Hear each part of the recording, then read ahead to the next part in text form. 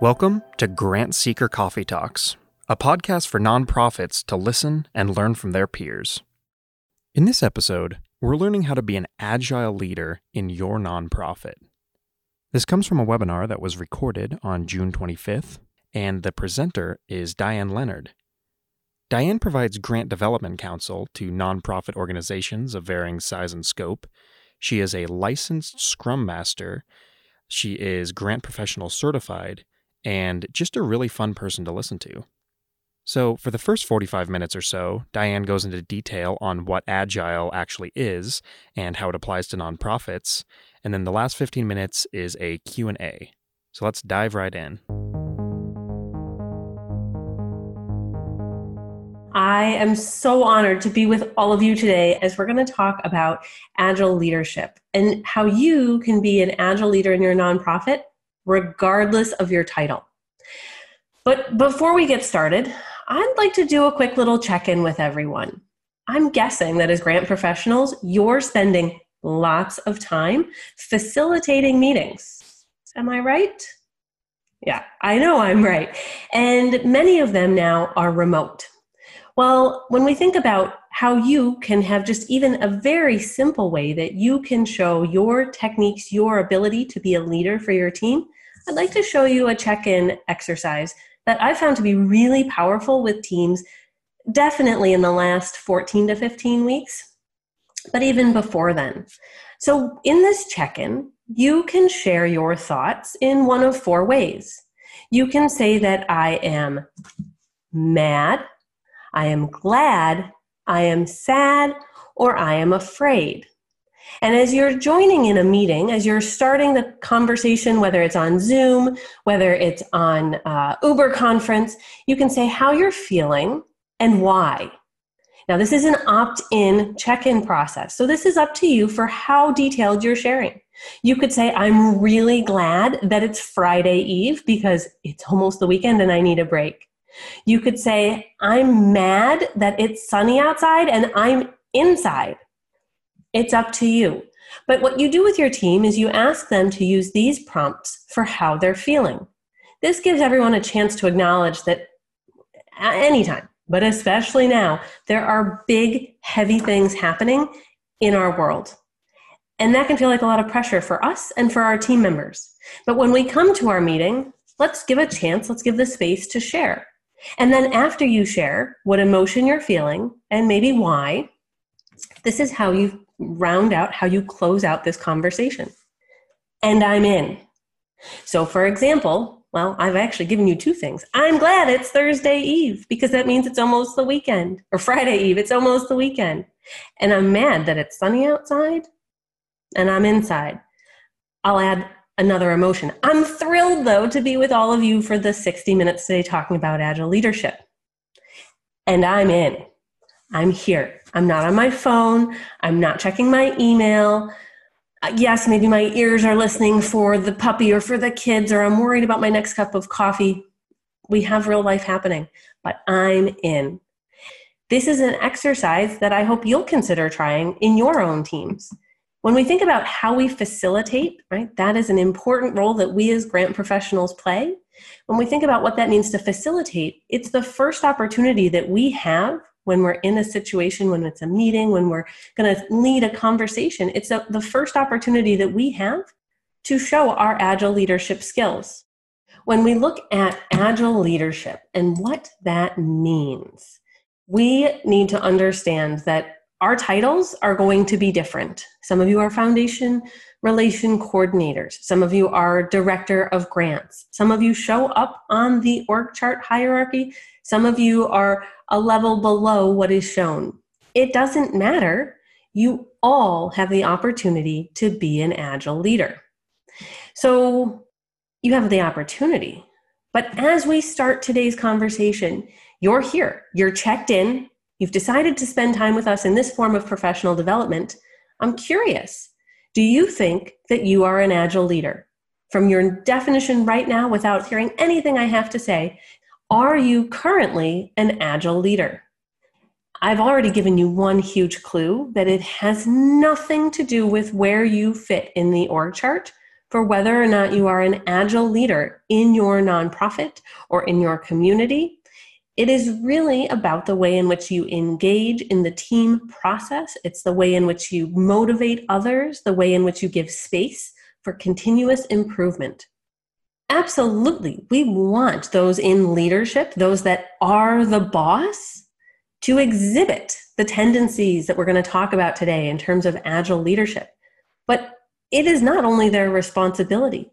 You can help lead your nonprofit to great success, to fantastic impact as you implement your mission. You each have that opportunity. So as we think about agile leadership, there are going to be a few books that we're going to talk about today. I'll show them to you a little bit later on, and we'll put the links to them. But the first source, I'm going to talk about the Agile Leadership Toolkit. When you're in that book, they start off by looking at the 4 different things that agile leaders are helping their team to do. And so the first is co-creating goals, inspiring the direction of the team. We do that as grant professionals. We help create what goals we're going to think about for federal grant seeking, for state grant seeking, for foundations. We're helping to create those goals. The second, we facilitate ownership. We own and feel very prideful about the work that we do, what we create, but we need there to also be ownership by our program staff, by our peers about what is going in the application. Are they committed to implementing that work? Does it align with the mission, the vision, their capacity? We absolutely, our third one, learn faster. Grant professionals, it's not a secret, we're competitive. We want to win. We want to get the award because our organizations need the resources.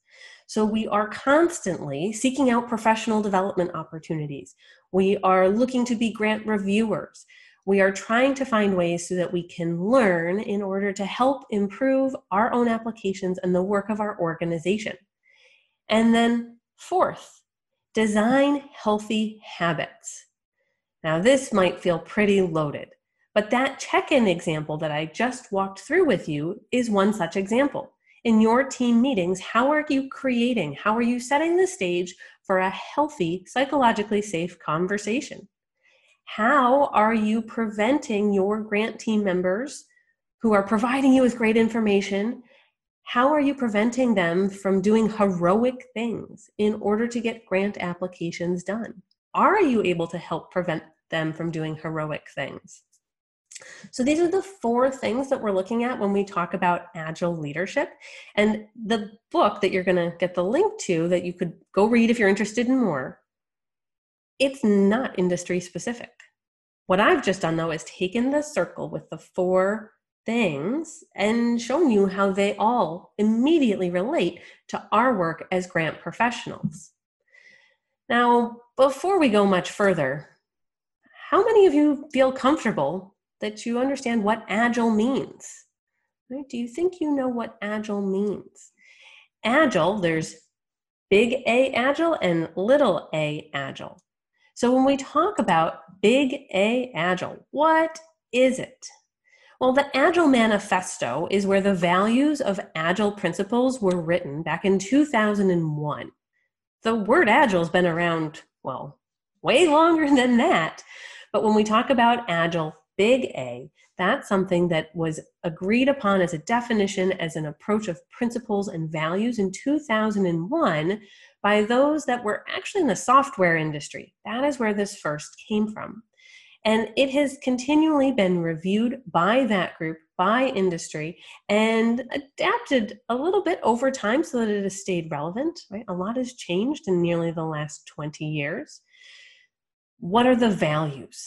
This is what I want you to understand. Not everything that's in the manifesto, not the 12 agile principles, but what are the values and how do they play out for our work as grant professionals? So if you are agile in your mindset, for your team, for your organization, it means that you value individuals and interactions over processes and tools. Absolutely, we need our processes and tools, but we need to think about the individuals we're working with. We need to think about the way in which we interact with them, the way we support each other. We need to value working product over comprehensive documentation. Well, what's working product in our work as grant professionals? Drafts of applications. If we wrote our entire application and only shared it for some form of feedback from a colleague at the very end, right before we clicked submit, well, we might have made some wrong assumptions. We might have carried a typo all the way through. There's a lot that could have gone not quite right. We want to share iterative working product with our stakeholders, with our grant team, with our colleagues, versus having the perfect comprehensive documentation for their review. Our next one is customer collaboration over contract negotiation. So, grant professional, are we talking about grant contracts? What does this mean? So when we look at customer collaboration, the Agile space is focused on your stakeholders having engagement. Are you writing applications that is based on what your team, your programmatic team is focused on? They're giving you the input. Is that based on the focus group work, the case studies, the needs assessments that you've done in your community to hear directly from your clients, your community, to influence the proposals? I think nonprofits do an amazing job of focusing on that customer collaboration, but there's always room to do more, right? To ensure that we are creating a situation that's as equitable as possible for all voices to be heard for what we're requesting the funding for. And then the fourth one, if this doesn't talk about nonprofits, I don't know which of the values would more. Responding to change over following a plan. Yes, many nonprofits, I don't want to say all, but many nonprofits have a strategic plan. And that is the guiding document for the big actions that will be taken. That's great. That gives vision to the organization. But then the nitty-gritty, the day-to-day, the way the programs are designed and delivered, that is responding to change. The last 14, 15 weeks, they have shown how agile nonprofits can be in responding to change. Now this one I want to dig in on a little bit more because I was talking with Beth Tuttle, who is the previous president and CEO of SMU Data Arts. Some of you might be familiar with what they deliver to the nonprofit community. It's the cultural data profile. Arts organizations have to complete information, put their data there because grant makers, many of them, not all, will look there to get the information in addition to places like GuideStar. Well, I was talking with Beth yesterday because they used Agile as a way to bring some change to that profile about 4 or 5 years ago. They wanted to make it more customer focused in how the tool interacted. And so they were focusing on changing in what the customers needed, you, the nonprofits, needed. But Beth and I had this big sidebar conversation about what does it really mean to be agile in a nonprofit? And so we've got our values. And so what I want to clarify for you is agile, adapt, pivot, they just became some of the most overly used buzzwords. 5 months ago, not so much. Now, oh my gosh, all the time. Well, what does that actually mean? Does it mean that the organization is quickly turning direction all the time to adapt to the change? Does that mean that's what you're doing if you're an agile leader? It doesn't mean that you're reacting to shiny objects, that you're not going squirrel and headed in a new direction. That's how we get mission drift. Rather, what it means to be agile for your organization and for you as a leader is that you are focusing on these values. You're listening to your clients, you're listening to your stakeholders, and you're responding to change in a way that reflects what you're hearing from them. That you're constantly focused on client, customer, stakeholder value, what you're delivering to them, what you're offering, over following a plan. And that really, I think, is the most important takeaway from these values today. Now, maybe you might say, why are we talking about Agile, right? What really brought this about? This started in software.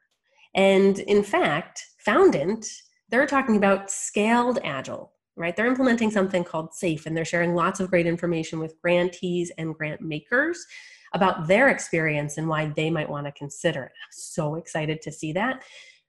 But it's pretty common in for-profits, and especially it used to be really common in software nonprofits. But why would I think about Agile? Why did I start my Agile journey? Absolutely, because from point A to point B, you have an idea, execution. You have an application, submission. It is rare that what actually happens is the straight line arrow. What we really see is life. Things get messy. It took a lot of work to get a memorandum of understanding back from a partner. We had to redo something related to our data analysis before we could write the needs statement. Things happen. And so how is it that we can can we manage that process? How can we feel confident that we're still going to get to our definition of success?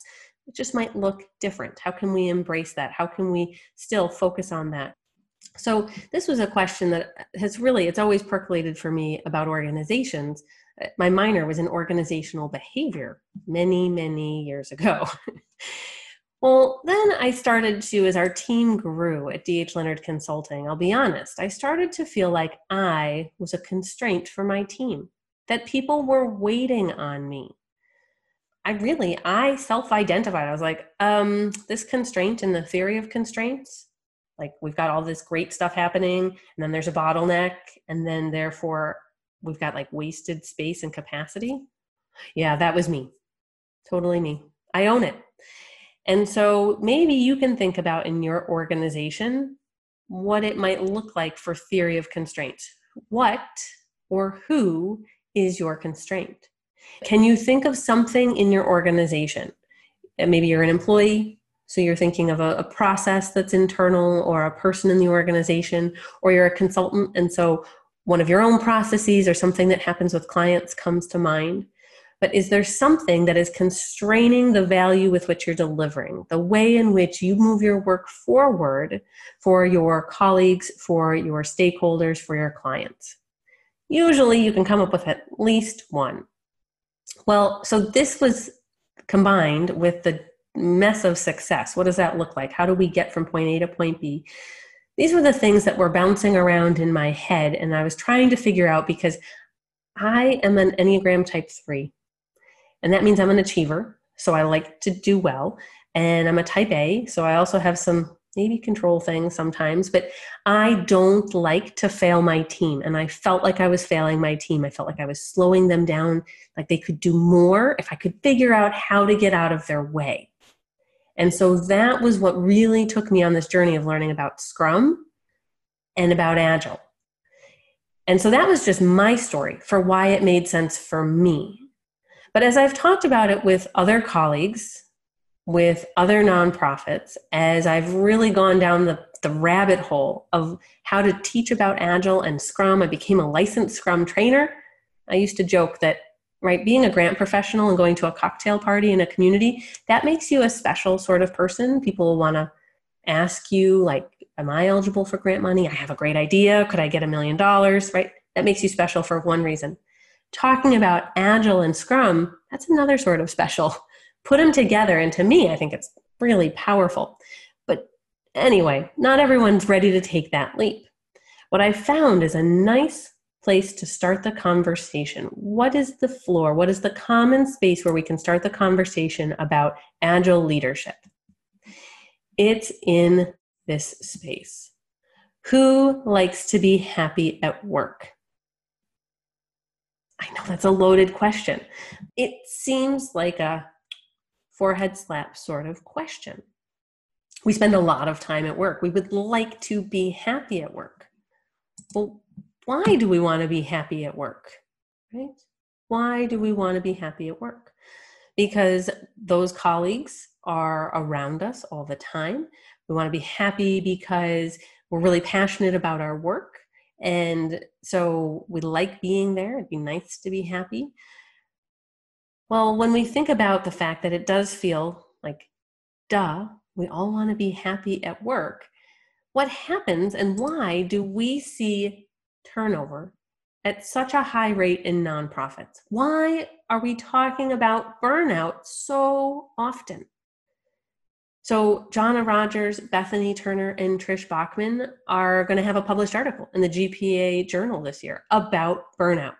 We've got Beth Cantor and Eliza Sherman's book, The Happy, Healthy Nonprofit, that's being shared and talked about. It was a book discussion at last year's conference. Amanda Day and Kimberly Hayes DeMuga just interviewed the authors of the book Burnout, an amazing book to help you think about tactically how to close the stress cycle, to even understand what is a stress cycle. So why are we all talking about burnout? Because, well, nonprofit professionals, and I'm generalizing, we're incredibly passionate about our work and about the mission that we want to serve. And maybe the pay is not what it could be if we were in the for-profits. Maybe we feel pressured to do heroic things like work late, like take extra phone calls from the crisis line. You fill in the blank. You're going to know the extra things that you're doing because we care about the mission. We want to help our community. So we have some things that are kind of pulling on each other here, right? We want to be happy at work. Yet the data and the conversation says, hold on, not all nonprofit professionals are happy. And it's not that we're all going to be a happiness level 5, big smiles every time we're at work.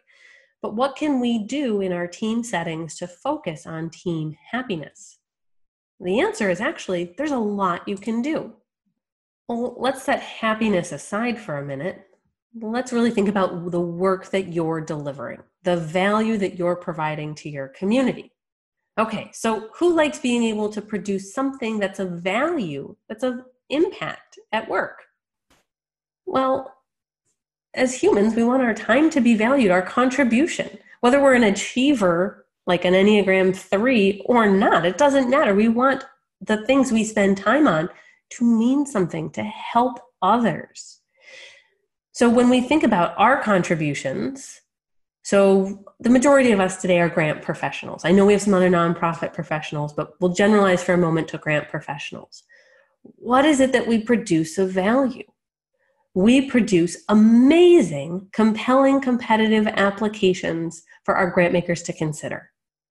We put so much effort into this work, yet it isn't always funded, is it? Even if we did everything within our power to do so perfectly. Now that is a message, a difficult message for us as Agile leaders to convey to the rest of our organization. Right? We want them to understand we did everything we could, but there were other organizations, they got the priority points. They were qualified for those bonus points, right? That might be why they eked out the award. But we take it very personally. And then we pick ourselves up and we grab those Agile values and we say, okay, as an Agile leader, we're going to focus on learning. We're going to learn. We're going to ask for feedback. How can we improve? We are constantly thinking about improvement. Agile is all about continuous improvement, making slight iterative changes to whatever it is that you produce in order to be better, in order to deliver more value. So I think you're all Agile leaders. I know some of you already embraced that idea. Some of you are thinking about it. The way in which you learn from the grant applications that you submit and maybe don't get is a perfect example of your Agile leadership qualities, of you learning quickly on behalf of your team, sharing that information, thinking about how to adapt and put forward a stronger application the next time. Now, let's take a moment here and think about our grant team and what it might look like. So if we think about a grant team, how many of you have a grant team in place? And also, we'll think about what does the definition of grant team mean for a minute, right? Because many of you are saying, only Grant Pro in the org, right? Just grant team of one.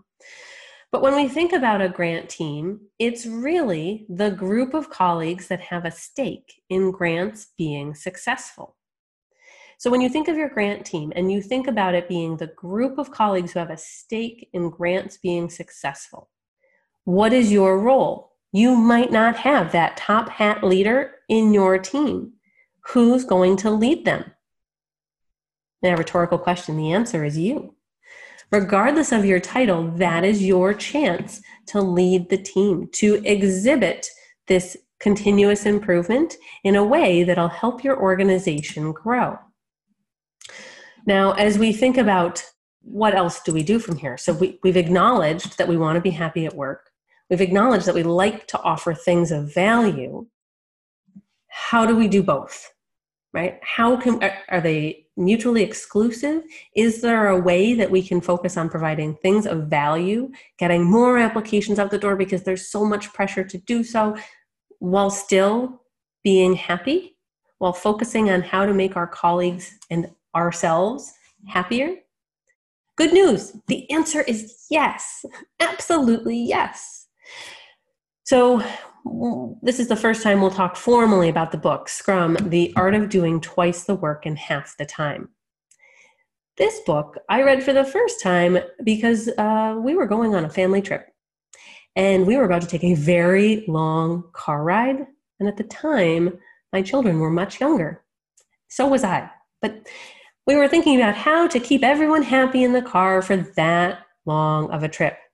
And so my spouse suggested, I think you might be willing to listen to this book too. Usually we have very different tastes, even in business books. And he said, The Art of Doing Twice the Work in Half the Time. He started to tell me the author, and I said, stop, hit buy, on Audible right now, I'm sold. This is where it all began. Well, Dr. Jeff Sutherland is the co-creator of Scrum, and he's got a law that's named after him. And what the law says is that happiness drives speed. So if we think about the way in which our teams produce something of value, in our case, usually grant applications, right? We will produce more grant applications without doing anything extra in terms of our hours in the office or our hours on the computer. We will produce more of value if we are happier. Happiness actually drives speed. Does that surprise anyone? When I first thought about it, I'm like, I'm going to need some more case studies to understand this. Are you sure this is really true? It's driven home for me even more by understanding that if you watch your team's happiness drop, it's actually the leading indicator on performance. Shocked me. Shocked. And we've seen indications of that. I've seen it in my own team. So when we think about why this matters to you, to me, to all of us here today, we as Agile leaders, as the person facilitating our grant team, that group of colleagues who have a stake in seeing grants be successful, we want everyone to be happy because, well, we already all acknowledged we want to be happy at work. So that's kind of us to focus on happiness.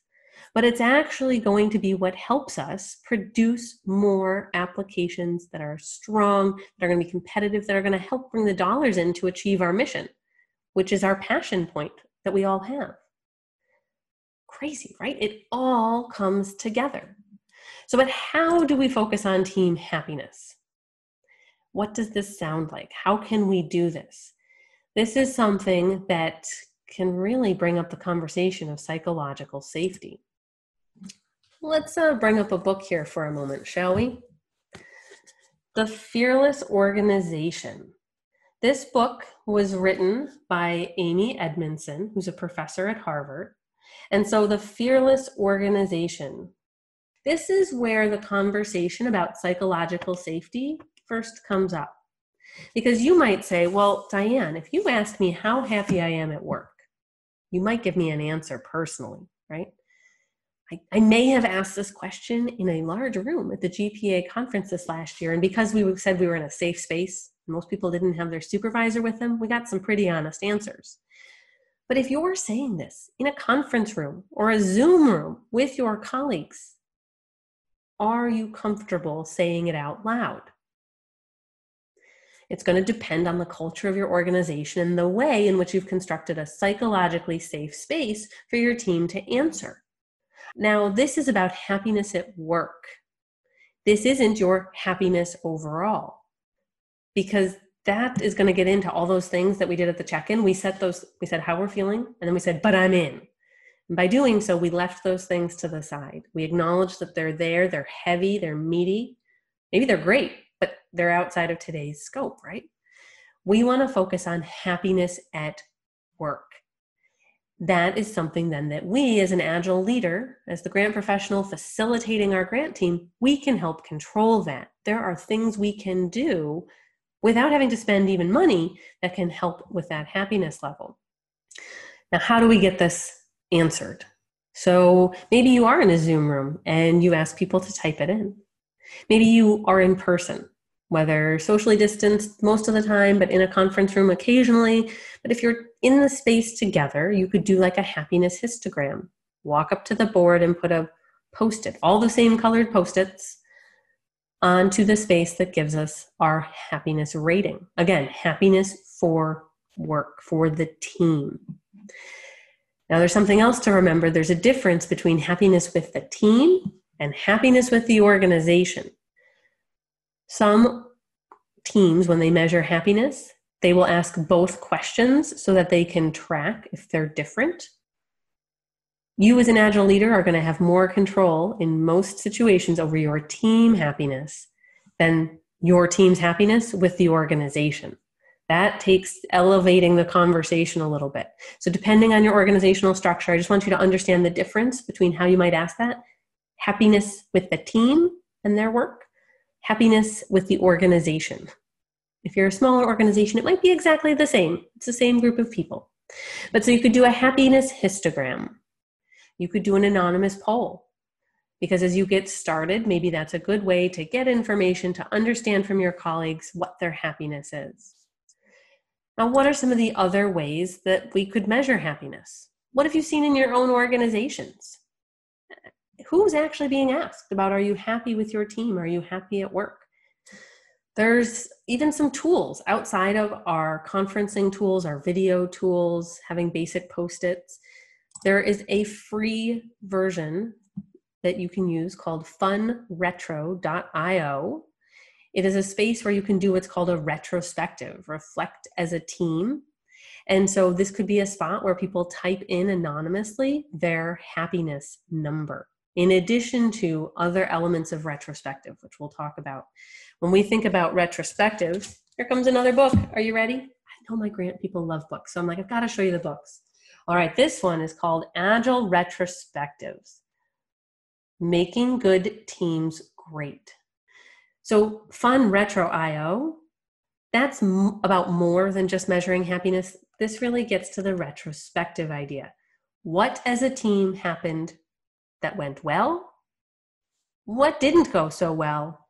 What could we improve? When you're asking those questions of your team, that's a natural time when you can ask for happiness. I'm not going to get too far into the Scrum framework, but retrospectives are part of the Scrum events. They happen each and every sprint. Our teams at DH100 Consulting, these questions, the retrospective, they get asked every week. Literally every week we're saying, what went well this last week? What could we do better? What didn't go so well? And what is your happiness? Each and every week. We've got some great data then as a result to make our decisions. So you don't have to answer about how honest you are in a sitting like this with your organization. Do you feel psychologically safe that you would give an answer or not? But this is something that you, facilitating your grant team, I think you should consider. And so that question of how often, I just told you that our team, because we're following the Scrum framework, we're using 1 week sprints, we are doing this retrospective and measuring happiness every week. Well, maybe you say, well, we'll ask it once a month, or we'll ask it quarterly. Asking it at all will make me happy. That would be awesome. But what would happen if you asked it more frequently? Let's remember that happiness is a leading indicator of performance. If happiness goes down, velocity, our team's productivity, what we're going to deliver of value is going to follow. So how else can we focus on team happiness? So we say don't let grants stress you out. Anybody for a stress ball, right? Tiny, small thing to say, is everyone just remembering that stress, it's a stress cycle? Are we completing it? Squeezing a stress ball might work for just a minute or two, but are you caring for yourself in a way that completes the stress cycle? Whether it's going for a run, that's my favorite, or whether it's reading a great book, whether it's going for a walk with a friend, what is it that completes your stress cycle? Are you doing it? Maybe it's about celebrating victories. Hello, yellow smiley bell. Whenever something amazing happens on the team, we ding it. My children like to take it, which is why it doesn't ding quite as loud as it used to before. But this has become part of the team culture. This is something that you can help create. You can influence your team's culture for how you focus on happiness, for the little things that you can do to bring joy to the day, to the hard work that you're doing. I had some fun on Amazon recently because, well, we never had crystal balls as grant professionals. And I've been making some jokes about magic 8-balls. Anyone else, child of the 80s, that loved the magic 8-ball? I got one. And so now I'm like, this is a lot of fun on video calls. Clients think it's pretty funny too, because you're like, what is that grant maker going to do? When are they going to release their decisions? You're like, I don't know. It doesn't say, right? So how can you have fun within your team setting? The hard work is still going to be there, but how is it that you can bring self-care and the ability to build a team culture that's focused on psychological safety and caring for yourselves and for each other? Because that's what's actually going to drive more and stronger grant applications. Sometimes it almost feels counterintuitive. By spending time on that, we're actually going to prevent ourselves from maybe working extra hours, doing extra things. So as we think about our happiness, what we're doing as a team, what it is that you can control and help, you might say, okay, so I could measure happiness. I briefly introduced you to the idea of retrospectives. I used the word agile, big A, to start this and talk about you as an agile leader. I'm not suggesting that each of you to do this has to go learn agile frameworks of any sort. Nope, that's not what I'm saying. I've taught you the 4 big agile values. You are now dangerously knowledgeable to go formally be a big A agile leader. There's all sorts of things that you can learn, right? These are all different agile frameworks. Scrum is like the grandparent of agile. That existed way before the Agile Manifesto was written, like almost 2 decades before. But so as we think about the different things that you can learn, the ways that you can formalize Agile in your organization, you could have a lot of fun and learn different options. Kanban, it's an easy favorite. To do, doing, done. Slide things to done. Very gratifying to slide things to done.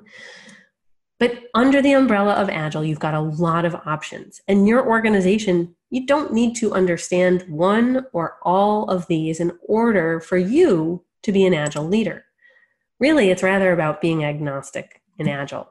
I'm saying if you can understand those 4 Agile values, if you can think about how you, as an Agile leader, learn faster on behalf of your team, if you're thinking about how you design healthy habits for your team in the form of celebration, in the form of asking about happiness, that is you bringing Agile into your organization. Now, Agile and leadership. There's some heavy reading that you can do, just like there is with grants. So, leadership agility. This one, the subtitle is 5 Levels of Mastery for Anticipating and Initiating Change. Leadership agility. Great book, heavier read. It really depends on what engages you. What are you excited about? What do you think that you can do in your organization, in your team, to help reduce the stress related to grants, to help increase the happiness of your team? Because I don't think the pressure that we feel to write more applications to secure more money, unfortunately, I don't think that's going to change anytime soon. So there's only so much you can write. There's only so many hours you can work. How can we make it better? That's where you have a lot of control as the Agile leader. And our last book, the one that got it all started, what I call the Red Book, Scrum, the art of doing twice the work in half the time. Now you might say, wait a second, wait. Does that mean I'm going to get a vacation? Yes, please take vacation, because if you don't, that's what's going to cause burnout. You should take time away, even if it's a staycation right now. Just don't open your email for at least a day. Don't do it. But there is so much that's available to you in terms of understanding Big A Agile and the frameworks. I will say, though, these books, they often make reference to for-profits because that's where their base is. That's where it started. And so when we started, Tammy talked to you about my bio, and she said that I'm president of D.H. Leonard Consulting, and we've been around for 15 years. And it's just in the last 5 that I've really dug in on Agile and Scrum. And in 2018, we opened what's called Agile in Nonprofits. So there are free resources, free webinars. You decide where you want to learn more, and we're happy to talk with you in that space, whether it's our Facebook group, whether it's just that you get the newsletter, our YouTube channel. We were thrilled, shocked, amazed. We're one of the top 40 Agile YouTube channels to watch this year. What? That's so cool. Wherever you want to talk about being an Agile leader, we want to talk with you. Wherever you're comfortable, if anything from today really hits you, talking about happiness, talking about retrospectives, what can we do better, talking about those Agile values, anything. Like I said, Facebook level all the way up through the licensed classes for Scrum Master and Product Owner, we're happy to chat. We're happy to share resources, to hear what's happening in your organization, to give you some ideas. So please, if you're interested, we'd welcome you to go to agileinnnonprofits.com or to connect with us on social media, because really, I think you can tell. Give me a little soapbox. It's not just about grants anymore. I'm like, let's talk Agile and grants. And I'll still buy the coffee for the conversation. It'll be amazing. But I can tell, Tammy, we've got some questions. Yes, we do. We do have quite a few questions, and they're really good questions. One of the things that Jonna has put out there, I love this. Thank you for this question. I love watching your team and the excitement they have using the Agile framework and specifically Scrum, but will it work for a one-woman shop, someone with clients? And what are the challenges there? Yeah, so it's called Scrum of One, Scrum for One, and it absolutely works. It takes some self-discipline to follow, if you're going to do, like, for example, the Scrum framework. It takes discipline to walk yourself through those 5 events, to hold your own retrospective, right? To say, so self, what didn't go so well this week? What went really well, right? That you've got to carve out the time and have the discipline to do that if you're going to do the frameworks. But when you are, so knowing Jonna well, as a grant consultant working with clients, you've got all these other people you're interacting with, and they're the friends of your team. So you're your team of one, but you have all these other little teams that you're facilitating, and so you can bring the cadence of your Scrum to them without them knowing it, without having to call it Scrum. But Scrum for One can still be incredibly powerful. And Jonna, there's some folks and I think maybe a few you don't, that do Scrum for One, and I can help connect some dots if you'd like offline. Thank you. One other question, when you hit that constraints and used yourself as the example, I think a lot of people, could see that in themselves if they were the constraint, but there were some questions that came up, or what are some other examples of constraint that may not be one person? And if you have some of those. Sure. So sign-off process is often a constraint that we'll see. So how many levels of people need to see and sign something, or see and approve something? If you're not live writing and editing, so you're sending around lots of Word files across emails, that time of the process, the duplication potential, that could be another constraint. So it can be people and it can be processes. Either one could be constraining the work. It's anything that's going to slow down the speed with which you deliver something of value. A follow-up question on this, could it be grant makers? Could it be external? I know that is a constraint, but I'm not sure if it's, yes. Yes. And so maybe we should channel our inner Vule, nonprofit AF. Yes, it could be grant makers. It could be your collaborative partners, right? It doesn't mean it's only inside your organization. And so when we acknowledge our work, there's externality and there's uncertainty. And so that does mean that it could be, for example, there's a wonderful, relatively new large grant maker in New York State that because of how they reacted to COVID funding, well, then they ended up having to change all of their annual grant cycle timelines, and that's impacting some other work in a different way. And it's like day to day, what's going to happen? You just don't know. They are constraining their grantees. They are like, so could be grant makers. That was a very live reaction right there. Thank you for that. Yes. One other thing I know, and you did this for us because our community is largely made up of people involved with grants at some level. But you and I talked as we prepared for this, so I want you to speak to, can you discuss or do you have resources for just nonprofits in general, not specific to the grant writing process, sprints, project management, launching new programs and content that may not have much to do with the grant writing process? Do you cover that in your resources? Yeah, we do. And, I love to talk about grant teams or something that like that. It's a good example of cross-functional teams sharing knowledge, which is a happy place, even if we weren't in the foundant grant related space. But because you need to see yourself in the case studies and the examples. And so if you're not a grant professional, you might be saying, Diane, so what about me? So we have amazing case studies. We've been interviewing anyone that will talk to us basically about their use of Agile. So like Beth Tuttle from the Cultural Data Profile as an example.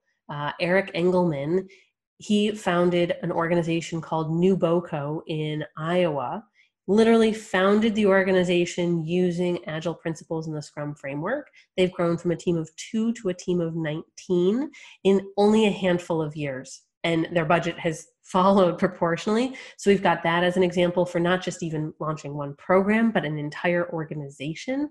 So we've really been building the library of how can we help organizations find people that look or are doing something similar. So there's lots of great case studies for inspiration. Yep. Great. So jumping back into the questions, Diane, one of the, well, I could see 3 people talking about the happiness element. I really love that, of how looking at that metric can make a difference. What happens if the things that are making the people unhappy are beyond your control, whether in the organization or maybe even external? What can happen when the issue is the executive director or board support? And, how can you lead up in some of these elements? Exactly. Yeah, a lot of it is a leading up conversation because so in the Scrum framework, there's someone that's charged. The Scrum master is the one asking the happiness question, but even if you're not doing Scrum, right? You as the grant professional can be the one to ask that question. And then all of a sudden you go, oh, it's not about the quality of the coffee or the time at which we meet. Like, do I have control over why people maybe didn't give their happiness a 4 or a 5? And so, within the organization, you might indeed come up with a psychologically unsafe moment where you're like, I can't raise this impediment. I can't raise this reason why we're not happy as a team safely to my executive director or to my board. And so, I think one of the things to consider is talking to other grant professionals for ideas around it. If you don't already have a mentor through GPA, find one, or through AFP, see who in Grant Zone can answer the question, hey, this is what's happening. Has anyone else tackled this? And see if you can get some inspiration for approaching it maybe in a different way.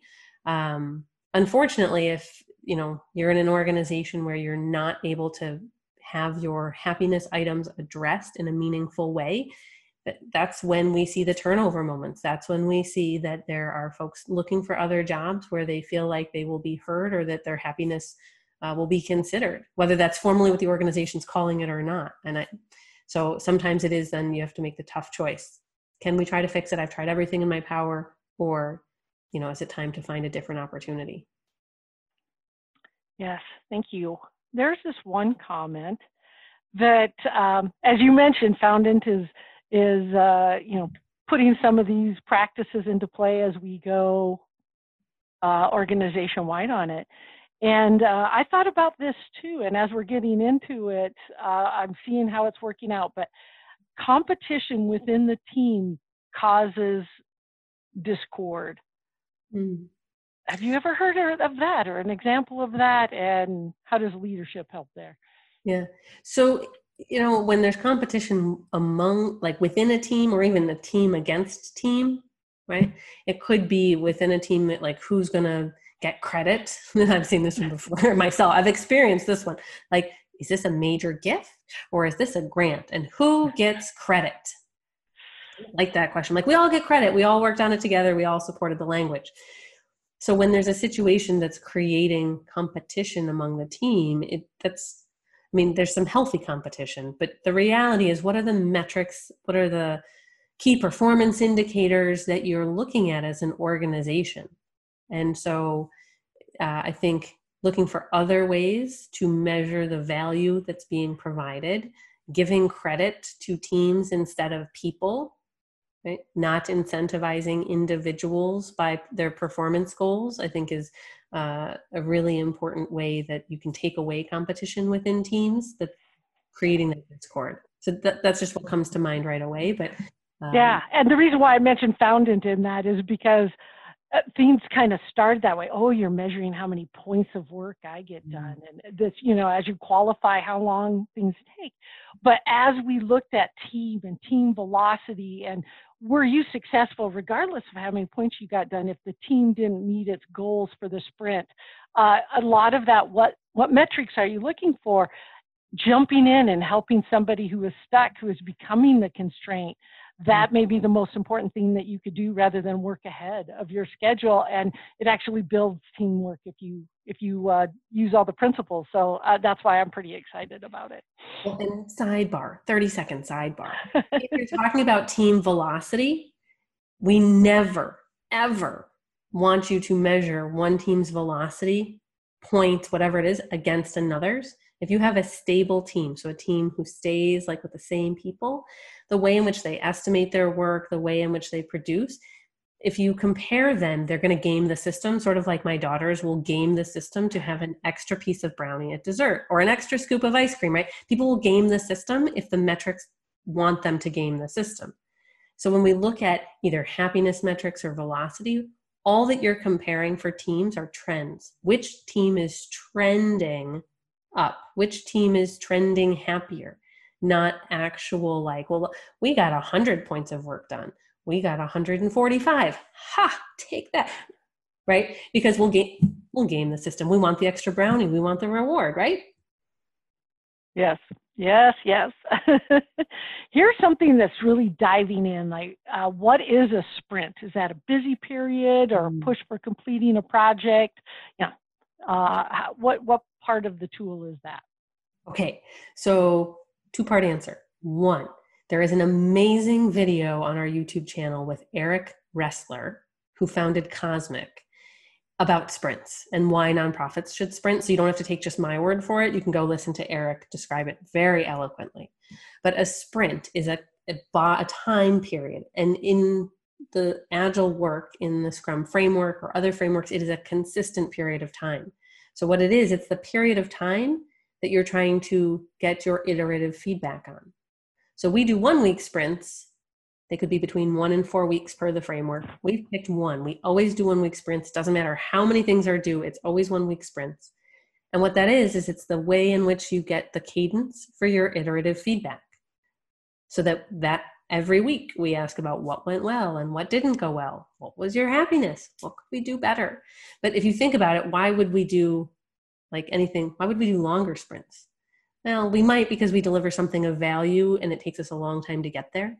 But as grant professionals or nonprofit professionals, we deliver things of value often, things that could have feedback from stakeholders or our teams. So we want to have as quick a cadence to get feedback and iterate and get better as possible. That's really what it is. But a sprint is a consistent period of time and it doesn't shift over the year. If you say you're 1 week sprints, you're always 1 week sprints. If you say you're 2 week sprints, you stay at 2 week sprints. You can set your watch by them. Great. Here is a question, and we do 2-week sprints, and that check-in and adjusting as you go really does help nip issues in the bud. And I've seen it time and time again. So I agree totally on that. How can we balance being agile with the need to comply on so many of our grants? The balancing of responding quickly to change if you have to go through a painful budget cycle in order to do that. Do you have any thoughts on that? Yeah, so actually compliance works really well in Agile because it's not about like quickly pivoting and offering some brand new service next week because of your community's needs. Rather, it's saying here are the stakeholder needs and vision, and that's what's driving it. So compliance, especially if you're thinking like being a federal grantee, or maybe you're in health, so you're thinking about HIPAA compliance, that compliance, that work, that compliance body you're worried about, they're one of your key stakeholders. So they focus your vision, they focus therefore what work you're going to prioritize, because you can't do all the work all the time. Got to say what's most important. You will prioritize that compliance work so that you stay in good standing, so that you can be a good federal grantee the next time. It actually works incredibly well if you're in a compliance situation like that. Excellent. And I'm happy to talk more offline because that's a big question. Yeah. We have a quick question on the chat. What was Eric's last name that you referred to on the YouTube for sprint information? Yes, Ressler, Ressler. Okay. There was a person that just it chimed in when you talked about grant team that says, I'm the executive director, grant writer, educational program director, public art director, and this is Maria, and probably another 4 other hats that I forgot. So no grant team. And as you explained what a grant team was, maybe she thought of other people who were on the other grant part of the team. But one of the things I wanted you to hear that comment for sure and see if you had any thoughts, because some of the challenges are getting buy-in from the top level, and here's somebody from the top level, so there's some pros there, perhaps, but what are the other challenges for these small teams? Yeah, and I think so, like for what Maria's point was, it sounds like maybe Maria founded the organization, right? That could have been likely, or is it's a very small shop, not talking about the impact they create, but in terms of number of people. And so that actually goes back towards Jana's question about Scrum for One, right? Because Maria was right. I mean, she was wearing all the hats, and so it was an awfully lonely grant team meeting. What's the status from the executive director? Oh, I approve that grant. Hey, what's happening for programs today? What's our priority? Put on a different hat, right? Like that was a conversation Maria was going to have with herself. So it's about the accountability back to the Scrum for One of, are you asking yourself those like retrospective questions? What could have gone better? What is our happiness? Maybe it's what's my happiness if I'm the team? But in small nonprofits, that does happen. We just had a United Way executive director in one of our classes, and as the executive director, he's setting the vision, but he's out there doing hands-on things in the community too. Their organization, powerful team of 5, like they are the Scrum team, right? So, and they're all wearing lots of hats. So it happens, and it's a framework that we teach, and that's so that it works whether it's 2 or 7, right? 3, because it's meant to be adaptable. So it's the principles can still come in even if you're a team of 1 or 2. Yes, thank you. And then the last question that I want to, I thought it was a great one to end on, since it's one of the major reasons why we got this session covered for a educational credit towards a grant professional certified, is, can you briefly describe what it is to be trained in Scrum and why that would be beneficial to grant professionals? And of course, Scrum is just one of the methodologies, but I know you're licensed there, so you could, what is the benefit to a grant professional for that? And then any other parting thoughts after that? Yeah. So the benefit to a grant professional of learning Scrum is that it builds a consistency and a cadence to the way in which you inspect and adapt your own work and your team as well, right? And so when we're thinking about our continuous improvement, how it is that there's all this extra pressure and we get interrupted, how do we manage that? The Scrum framework is designed to help you manage interruptions. How do you as a team decide what is a good interruption or not? How does the person setting the vision accept that? It helps to build the space, the cadence for those retrospectives. I know I keep coming back to them, but when we think about the planning work that happens within Agile frameworks, we're doing planning in the form of a grant calendar. That's very common, but those are the big things that we say for the year. How do we break it down into the littler things so that we don't miss any of the key elements? We don't miss getting a memorandum of understanding started or a letter of commitment drafted. We don't miss the budget narrative. Right? We break down those big things on our grant calendar into smaller items during sprint planning. So just like the way that you consistently communicate to your board or to those that you're asking for information from, right? If we are consistent in our communication, they know what to expect. By building a consistent framework for how we operate, how it is that we manage our work as a team, that will give us then the space. Instead of worrying about all the work, now we can focus on what we're delivering of value instead. Become second nature. And it's just, think about it almost like an operating system for the way in which your team functions. Right? There's multiple good operating systems that exist, but without it, this laptop just might not do much. Could do some things, but so having a framework can help improve what your team can do. That's really a good way to think of it. Thank you, Diane. That was a great answer to that question. And we encourage people to go to your resources and takeaways. There's a lot more you could dig into and learn on the how of this. And thank you so much for sharing all of the great resources, books, and your journey on this too, a real example of that. Do you have any parting thoughts to leave people with as they're thinking of how to take the first step? You know me, I always have thoughts, right? So the first thing I'll say is thank you to Foundant and to Grant Hub for letting this topic be something that we were talking about within the field. I think it's of great value to, when we think about what it means to be a grant professional, there are so many skills that go into being a successful grant professional. And so that's why we're always thinking about what else can we learn and where can we go? And so the fact that folks came to learn, that they wanted to understand a little bit about being an Agile leader, I'm really hopeful that it gives some new ideas, some fresh perspective on how you can lead up in your organization, how it is you can engage your team, how it is that you also really, you can do some of these things and care for yourself too, so that grants don't stress you out, so that you're not burned out, because, well, grant seeking was never a sprint. While we talk about sprints and Scrum, grants have never been a sprint, right? They're always a marathon type activity, ultra marathon.